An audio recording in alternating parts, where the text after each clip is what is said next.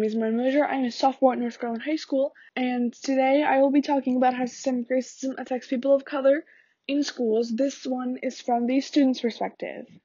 So first off, I will be interviewing Keonna Sampson. She is a junior at North Carolina High School. So Keonna, could you share an experience where racism has affected you in school? And do you think that the school could have done anything to prevent it from happening in the first place? An experience I had dealing with racism at school was in freshman year, and I was in class doing my assignment. Mind you, I was the only black person in that class.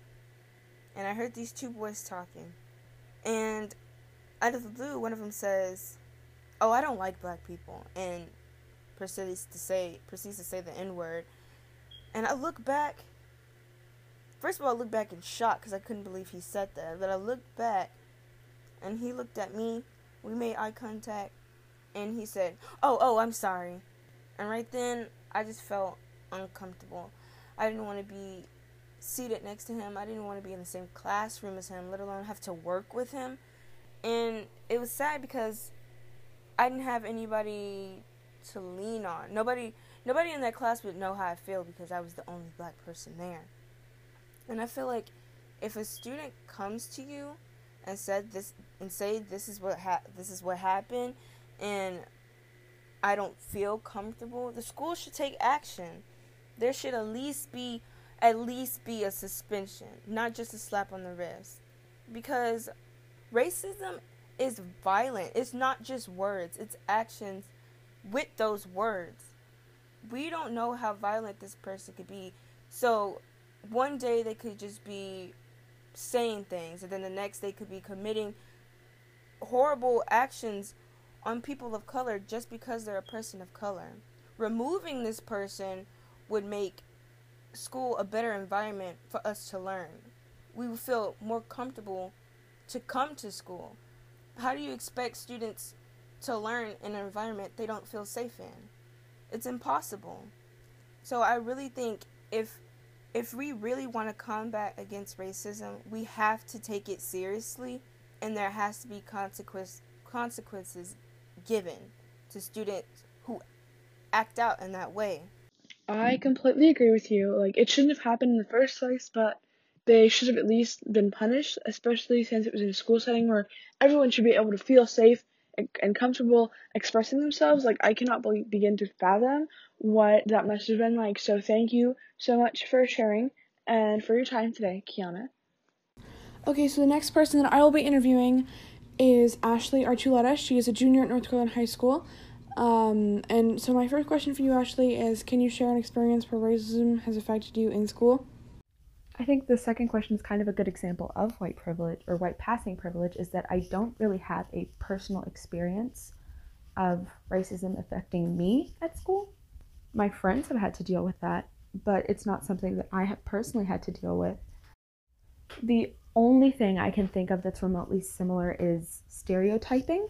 The stereotyping that happens is nowhere near the level of disrespectful or just rude, bigoted that the racist things that have happened to my friends are. It's not anywhere near that level. The only thing that I can think of that is remotely similar is being assumed to be of Mexican descent or Mexican because I say I'm Hispanic. Just the complete ignorance towards the existence of other Latin American countries and things like that. That's probably the only thing I can think of that is remotely similar in any way. Yes, we do not like ignorant stereotypes. So my next question is, in today's society, what are some of the pros and cons of being a white passing Latina? There are a lot of pros to being white passing. I think that it's something just like with white privilege. It's not something you really realize or can take account of in everyday life. The way that I do realize is when I'm with people who are people of color, who are clearly people of color and not white passing. When I'm with them in public spaces, kind of the way that they react to things and the way that they have to be in public spaces.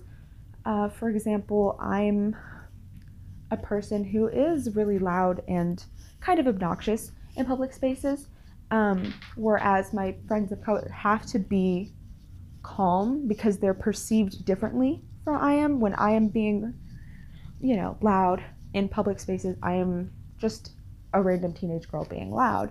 And when they're doing it, it's almost perceived as threatening or just disturbing or suspicious. The cons that are with that for me, because I am 100% Hispanic, but I don't look it. And so a lot of times I will lose my connection to my culture and to my roots. And so I kind of have to reassure myself of that pretty often. Whereas it's not like a visual reassurance that this is who I am and this is my culture and this is where I'm from and everything like that. It's not visual. It is, through food, through foods like that, through just the way that we speak in our home, certain slang words we use that are particular to where I come from in the countries that I'm from. And so it's things like that that I have to constantly reassure myself of my culture. And it's not just visual. It's something that I have to be reminded of frequently because it is a part of my identity. And it is something that I kind of lose sight of because I am somebody who is white passing. Thank you for your input, Ashley. That is all we have time for today. Thank you guys for listening.